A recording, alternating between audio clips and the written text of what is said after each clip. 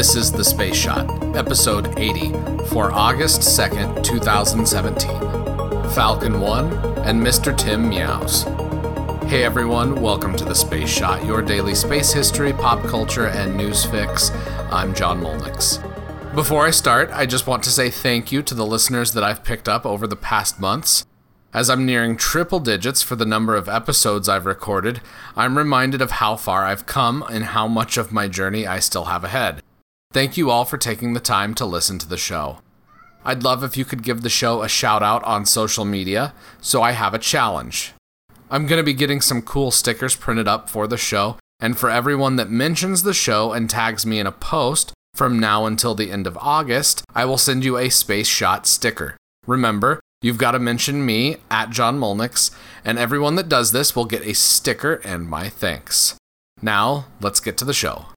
On August 2nd, 2008, SpaceX launched a Falcon 1 rocket as part of its early tests for their series of rockets. This was the third flight of the Falcon 1 and the first to use a regeneratively cooled Merlin engine.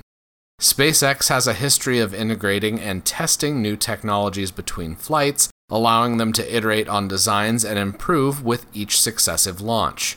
Unfortunately, the third launch of the Falcon 1 was unsuccessful due to the first stage booster impacting the second stage after stage separation. In a blog post on August 6, 2008, the cause of the failure was because there was still thrust being produced by the first stage engine, which caused it to keep moving forward, thereby impacting the second stage. This launch wasn't even 10 years ago, and when you look at where SpaceX is now compared with where they were in these early flights, you'll notice that there has been a huge jump in capability. In the show notes, I'm linking to a SpaceX blog post about this launch, so be sure to check it out. SpaceX is due to launch the CRS-12 mission, or the Commercial Resupply Services mission, on Sunday, August 13th, and as the launch date approaches, I will update my social feeds and the podcast with more details. On August 2nd, 1991, the Space Shuttle Atlantis launched and deployed the TDRS-E satellite. I talked about the tracking and data relay satellites back in episode 60, so check that out if you're interested. The satellite that launched in 1991 was an earlier model than the newest TDRS satellite that's due to launch in the coming weeks. This series of satellites provide a link-up between spacecraft and the ground stations around the world, allowing for almost constant communications depending on the orbit that the spacecraft is in. The Space Shuttle was able to launch the TDRS mission because it was capable of deploying satellites and probes once it was in Earth orbit. The shuttle fleet launched satellites in low Earth orbit, as well as missions like Galileo, which was sent on a mission to explore Jupiter. Atlantis spent almost 9 days in orbit for the STS-43 mission, and in addition to launching the TDRS satellite, the crew of Atlantis tested designs for cooling technologies meant for the space station. They also performed experiments on how fires behave in microgravity and performed medical tests. Atlantis touched down on August 11th after successfully completing all of its mission objectives.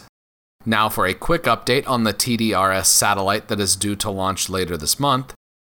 An incident involving the antenna on the TDRS satellite has pushed the launch of that spacecraft back from August 3rd to August 18th or 20th. As the launch date nears, I'll be posting links to websites where you can watch that launch live. Yesterday, I forgot to mention that it was the 50th anniversary of the Kennedy Space Center Visitors Complex opening to the public. I feel a little sheepish for missing that important milestone, so I apologize that it slipped through the cracks yesterday. Kennedy Space Center now sees around 1.5 million visitors every year, and the last time that I was there, I chatted with a family from the United Kingdom while we were in line for the shuttle launch experience. It was great to see so many people from all around the world during my visit, and I'm looking forward to being able to go back again for the Falcon Heavy launch later this year, so when that happens, I will be sure to let everyone know about it so you can follow along, and if you're in the neighborhood, drop by and say hi. The last piece of history for today, in 1971, the Apollo 15 lunar module, Falcon, lifted off from the moon after conducting a successful mission on the lunar surface.